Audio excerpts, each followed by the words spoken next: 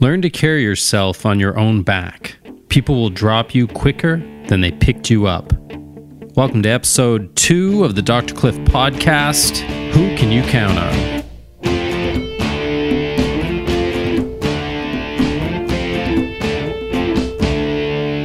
All right, ladies and gentlemen, thank you for tuning in to episode 2 of the Dr. Cliff podcast. As said before, that is a working title. I would love some input and ideas on what we can call this. It'll be half talking about veterinarian stuff, animal health, the busy animal care world, and then just wisdom and life lessons. So, episode 2, who can you count on?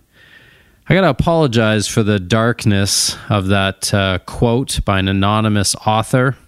You know, I made my notes up last night, and I have had a few days of situations where a few friends have kind of surprised me with their, I guess, lack of support.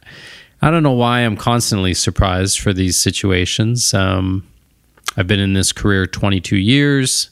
I've been a person for 47, and this is not a new occurrence. People just look out for themselves, which is understandable. I look out for myself, and I look out for my family, and everything else is icing on the cake, but I do like icing, so I think I do a pretty good job of being courteous and respectful and compassionate towards my fellow men and women in this human race. But anyways, I did my notes up, and I kind of came up with the idea of this episode last night, and I'm going to go with it. I'm feeling a little bit better, kind of pulled myself up by the bootstraps and took on the challenge of having to deal with some frustrations and some differences in opinions, and recognizing that my near future is going to be a lot harder than I anticipated. You know, so as I was thinking about this, I started to kind of look back at my life, and this is kind of like therapy. I think this podcast is going to be a therapy session. I'm going to lie down on the couch and put my feet up and talk about my mom. My whole life, I kind of have been not a loner. I mean, I've had friends. I was definitely a nerdy kid in elementary school and junior high and even high school. It might be, I know it's hard to believe, but don't let the tattoos and 40-something-year-old athletic body for a 40-something-year-old fool you. I'm joking, of course. I think anyone who knows me knows that I can definitely see that I was a nerdy kid. But I had friends. You know, we had the math club and the Dungeons and Dragons club at lunch. That's a true story. We used to do that. I love Dungeons and Dragons. Old school, basic rules. Stay away from the new stuff. It stifles creativity and enthusiasm, I think. But I've kind of always been a bit of a loner in the sense of, like if I had to do projects, I would prefer to do it by myself. I knew I could count on myself, and if it worked, great. I got to pat myself on the back, high five myself, woo. And if it failed, I couldn't bitch and moan and complain about, so-and-so didn't do their work. And I liked it that way. I can sit down and focus, and I can get the job done, and I can be hard on myself and try and be as much of a perfectionist as I can within reason. It did me well.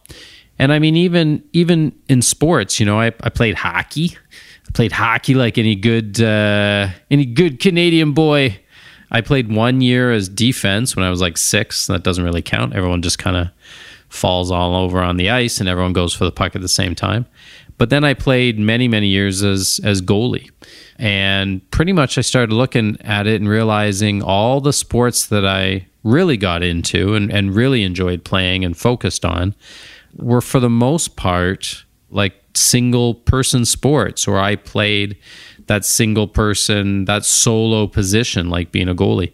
I like the fact that, this guy comes on a breakaway and I'm either going to look like the loser or the hero for those 5 seconds, I enjoyed that. I enjoyed playing a really good game and knowing my team was going to tackle me and pile dog on top of me, in the playoffs, which happened a few times.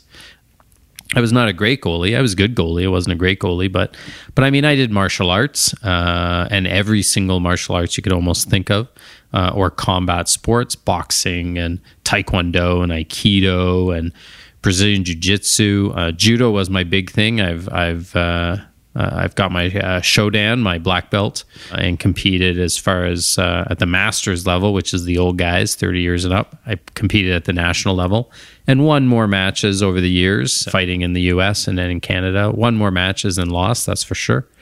And then even, marathon running. I did marathon running and ultra running and Spartan races. And while I did that with my boys, no one's helping you pull yourself up the rope or pick up that rock or drag yourself through the mud. It's all on your own, other than people cheering you. And now surfing. I've gotten into my midlife crisis or midlife opportunity, as I call it, now that I've got a degenerative left hip and can't run anymore. I decided to start surfing now instead of waiting until I retire in 10 or 15 years. And I love it. I love being on my own, and I love training by myself, and I love dragging myself out of bed. So, I guess, I don't know if this is how I always have been, or, becoming interested in these types of positions in sports got me used to counting on myself. I'm not really sure, as I stick my thumb in my mouth and suck on it like a pacifier, and again, think about my mom and do my therapy. It's kind of tough to say, but I've definitely learned, and I'm constantly reminded, it seems like every 5 years or so, that it's okay to have friends, it's okay to have coworkers, and you can count on them to a point. It's constantly preparing me, or I'm becoming more and more prepared in my career as a vet. I hope I'm done soon, because I've been doing this 22 years and I don't know how much longer I have. But, being a veterinarian, even if you're in my practice has only myself and another veterinarian, though we don't work often sort of together, only a few hours here or there, just because of the long hours at the hospital. And then we've got, 5, 6, sometimes 8 team members, but it's still a lonely position. It's a lonely job. You're expected to take care of these animals, and the patients, the animals don't understand what you're doing and how you're helping them out. So they're not going to say thank you. In fact, they're more likely to bite you than say thank you. I mean, you're sticking thermometers up their keister and you're poking them with needles, and the animal never comes to the vet clinic for a good thing, really. So understandably, they're stressed out. And I learned, unfortunately, or maybe fortunately, quickly in my career, not to expect big praise from the pet owners. And we shouldn't expect that, right? They're expecting us to do a job. They're hiring us essentially to do our trade, and they may not realize how difficult that surgery was, or how you saved the animal's life because there was a complication during anesthesia. Unless they walk in the door with a life-threatening emergency, they're handing you a relatively healthy animal, and you're going to do A, B, and C, be it medicine or surgery. And if it's hard, it's hard. They're paying you a lot of money, so they're not, you shouldn't expect them to just go, "Oh my God, thank you so much, doctor, you're amazing," for doing your job, right? So you have to realize that you're doing it for animals that don't understand that you're helping them, and people that understand you're helping them, but again, they're hiring you to do a certain job, right? So as a veterinarian, it can be lonely, and while you need to count on people to a certain point and your team members, I mean, obviously I couldn't do what I do without my team members, and not just because I need extra pair of hands. I mean, there's one situation where we had a fox. I actually do a bit of wildlife medicine work, some volunteer work. We had a fox come in, first time ever doing prepping for surgery on a fox. It had a broken humerus. Its upper arm, right, was broken. We had to put in a catheter. A shout out to Miranda. Hopefully she'll be listening to this once we post it. Miranda was the technician from Sandy Pines, this wildlife rescue a couple hours from us, who'd brought the fox down. And, we shave up the arm, and this fox has this giant bulging vein that we got to stick a catheter in. And she kind of giggles because she knows what I'm thinking. I'm thinking, don't you dare say it. Don't you dare say, look at that vein. Because as soon as you comment how easy it should be to put in a catheter, it's going to be tricky. So she did her job. She did not say anything, but I could feel her eyes. And I'm going to blame that on the fact that I tried once, twice, and even 3 times. Strike 3, I was out. I still couldn't put a catheter in. And then she just, she took over and she showed she was a professional and slipped the catheter in right away. It was pretty amazing. We made a little comment how vets aren't the cat meow, and it's the technicians that often save the day as well. So I can definitely, count on them to help, and I can't do what I do without them. But when it comes to the life goals of, pursuing your dreams and building your business, or, whatever goal you may have, and this doesn't have to be veterinarian related, of course, it doesn't have to be even business related, but when it's a long-term goal and it's going to take a lot of effort and a lot of focus and just constant grinding, you can't count on your friends. You can't count on your coworkers to help you or to stick through it for the entire time, because it's not their friggin' dream. It's not their goal. They're going to help you out when you need a push because your car's stuck in the snow. Or in the mud if you're down south in the U.S. Your really good friends are going to be there when you're having a difficult time emotionally. But it's going to be a few days. That's the reality.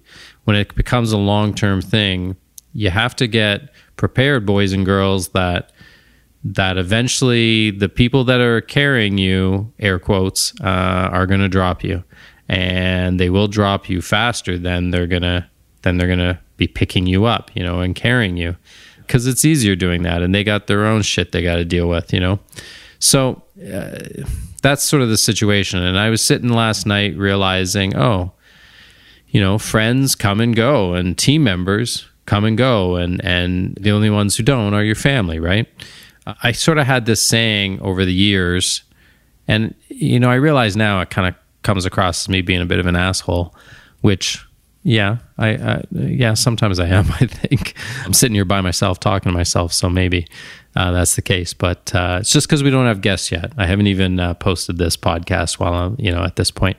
But I used to say to people, I like you and da-da-da-da, et cetera, and I'd say to them, I'm not trying to be a jerk and I'm not trying to insult them, but I'd say, you're not going to be at my deathbed. Like, what are the odds you're going to be at my deathbed? Even if we're really good friends, I'm not going to die for 50 years. Are you going to be there?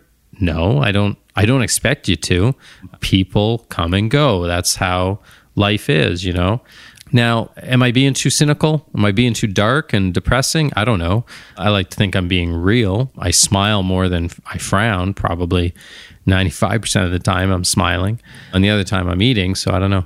But, I've learned to look at it that way, and I think it's hardened me a little bit, and it's sort of built up some walls. But these walls aren't too high, It's like they're tiny walls. They're just like 5-foot walls. So you got to be able to do a decent jump over to come onto my side, sort of thing. But it's like I've built up these walls to protect myself. I'm happy to talk to you on the other side of my wall, and I'm happy to come over and help you. And great, you want to come over and help me too? That's awesome. But I'm still going to have this wall because I still need to kind of protect myself from I guess being hurt, and being frustrated and disappointed and confused in how people sometimes act.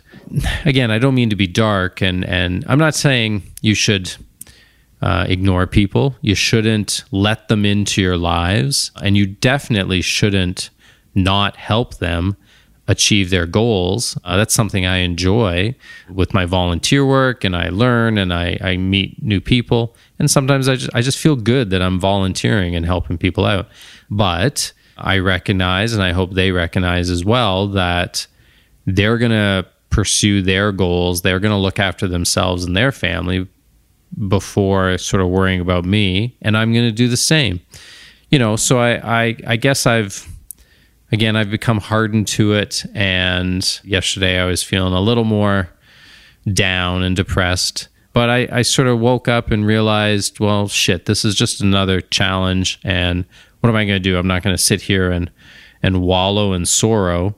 I'm just going to keep being courteous and respectful, and I'm going to help others. I won't get too used to leaning on them, but I'll lean on them a little bit. Maybe it's just, instead of a lean, it's like a fun little nudge, like a little fun little poke, a little shoulder bump or hip check, but I've realized in the end that I don't really count on or expect them, or frankly anyone, even family to a certain point, to help me with pursuing or achieving my goals. I'd just be happy sometimes if they just stay out of the way and they can cheer me on every once in a while. And I like to watch them achieve their goals as well, right? And that actually inspires me.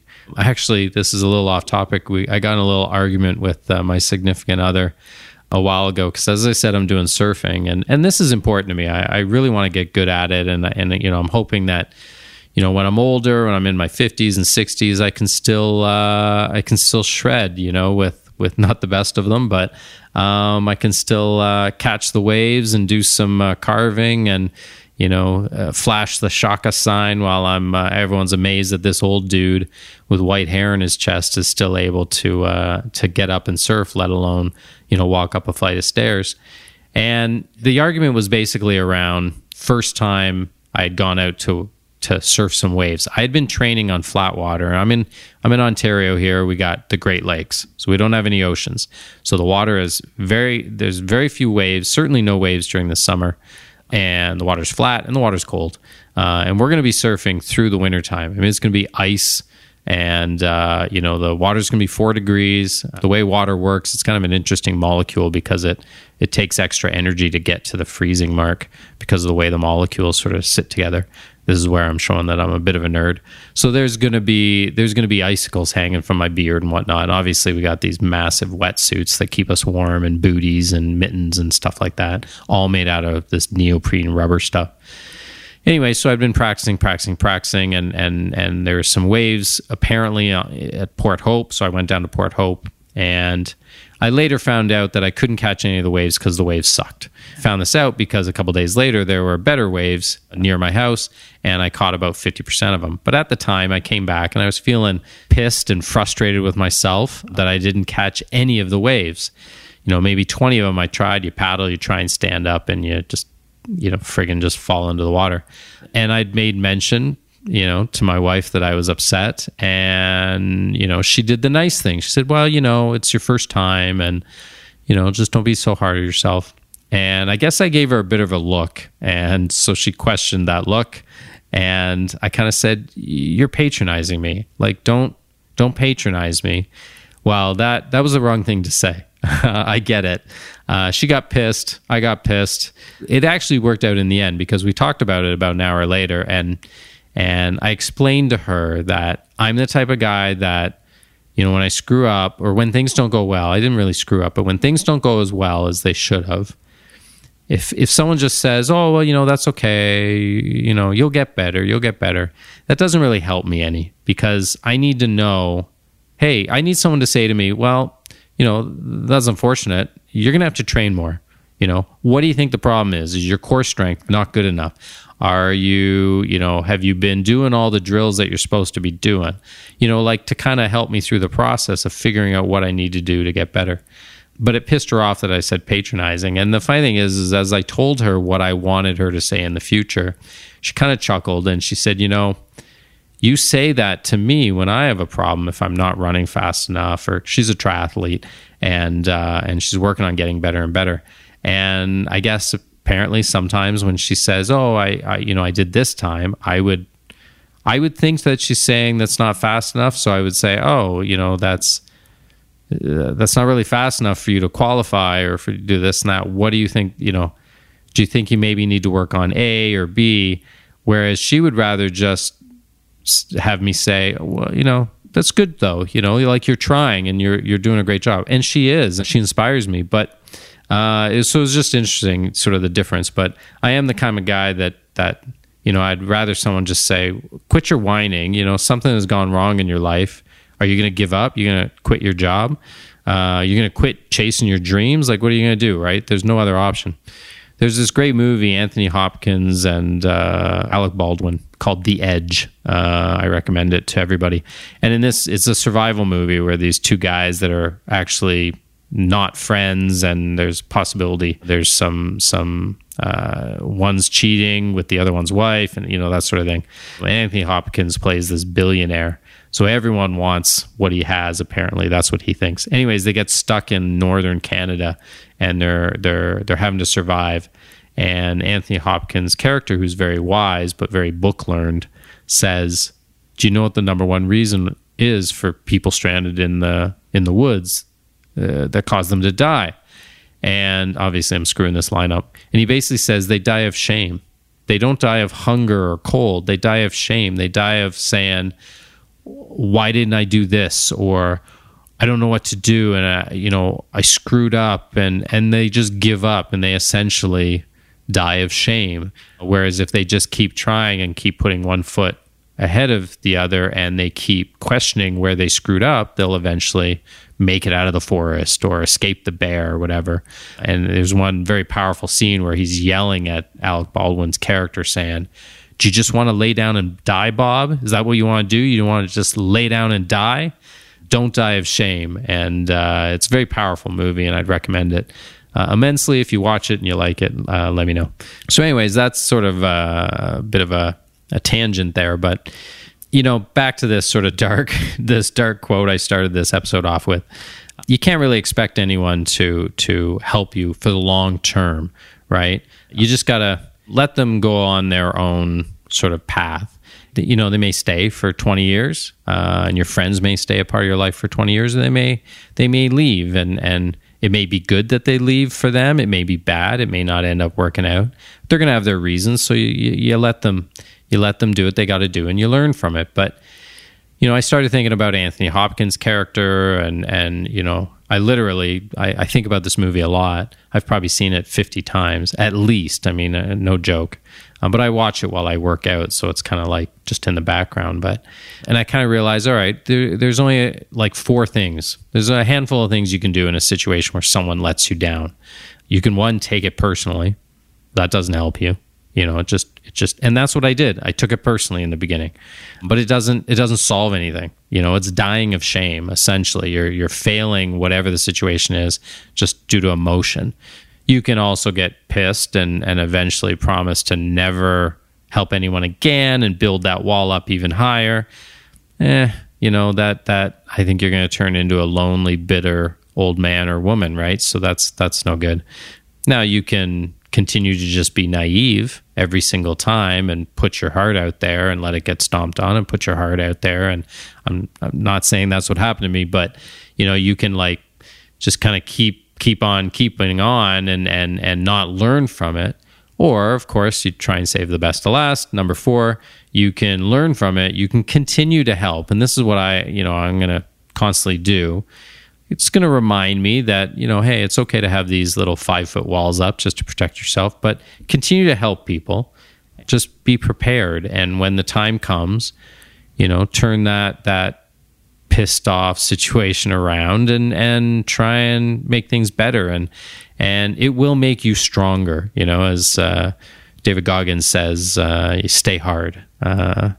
He then throws an adjective afterwards, which I won't include because I don't talk that way. But, then I started thinking about, family. Obviously, you can count on family. Again, they're not going to be doing the work for you for 5 years straight or whatever. But you can count on your family when push comes to shove, right? Or at least I hope you can. And I'm especially talking about like siblings, children, and parents, right? And if you have family that you can't count on significantly, I sympathize with you. I feel bad for you. That's awful. But for the most part, I think most people know that they can count on their family when the crap hits the fan, right? So yeah, you can count on them for the big stuff. You can't really necessarily count on them for the little stuff. If you have cancer and you need help getting to the hospital for chemotherapy, you can count on your family. Same thing. If you're sick and you're taking chemotherapy, let's say, and you're puking your guts out, you can count on your family because they know that this is important.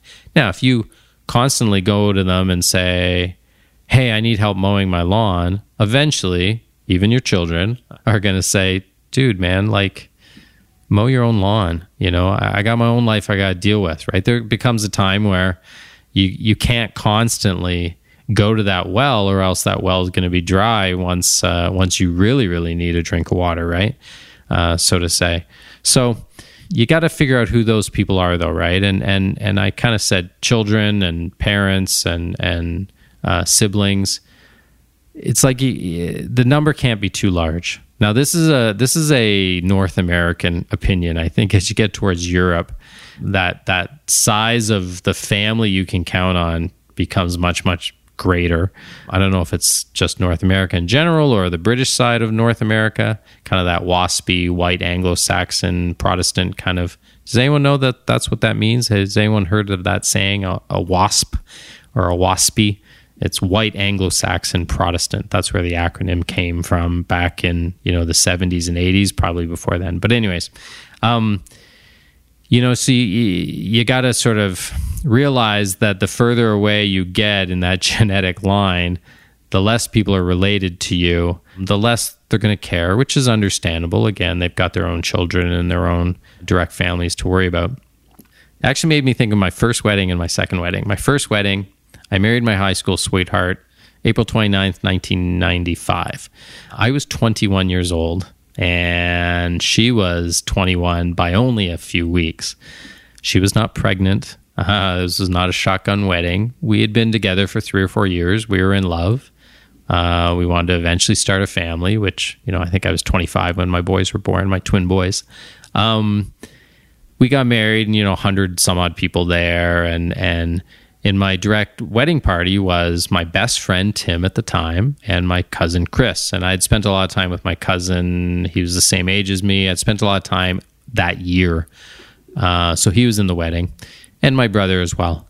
Although I was super close to my friend Tim, he's gone his own way. And it's not that he's left me in the lurch and he hasn't hurt me. He hasn't not been there for me. I mean, we still chit chat every once in a while and get together. It's really only every couple of years.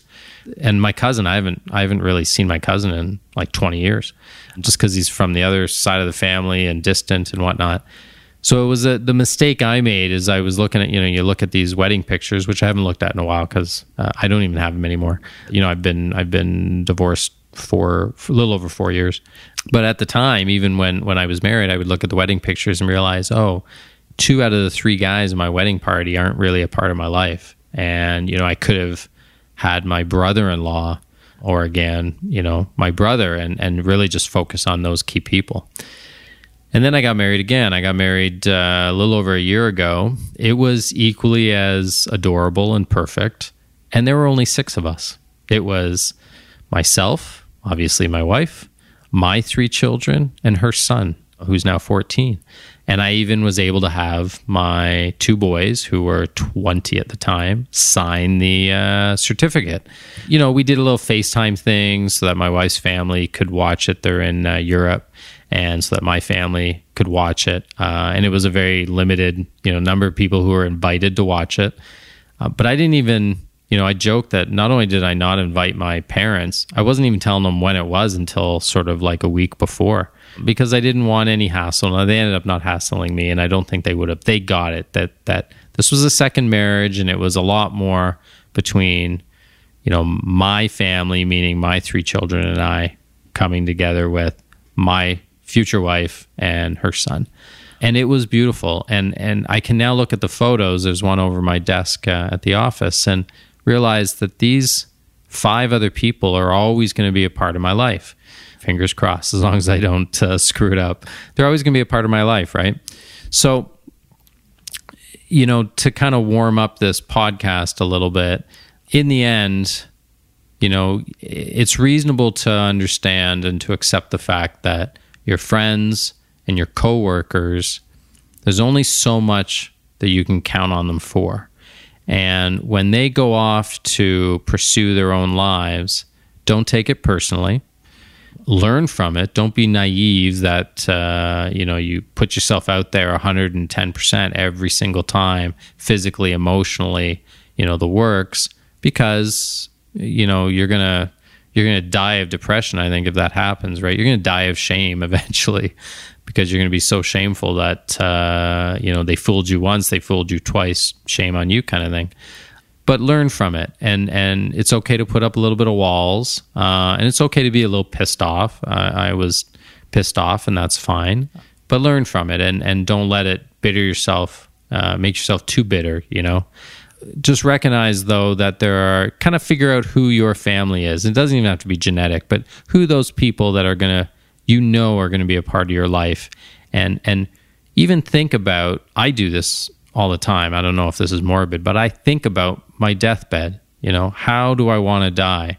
And if it's not in some amazing blaze of glory where I, like Bill Burr would talk about in one of his sets, dude jumping out of the helicopter and purposely not pulling his parachute, kind of thing, because he's got cancer and he's in a lot of pain.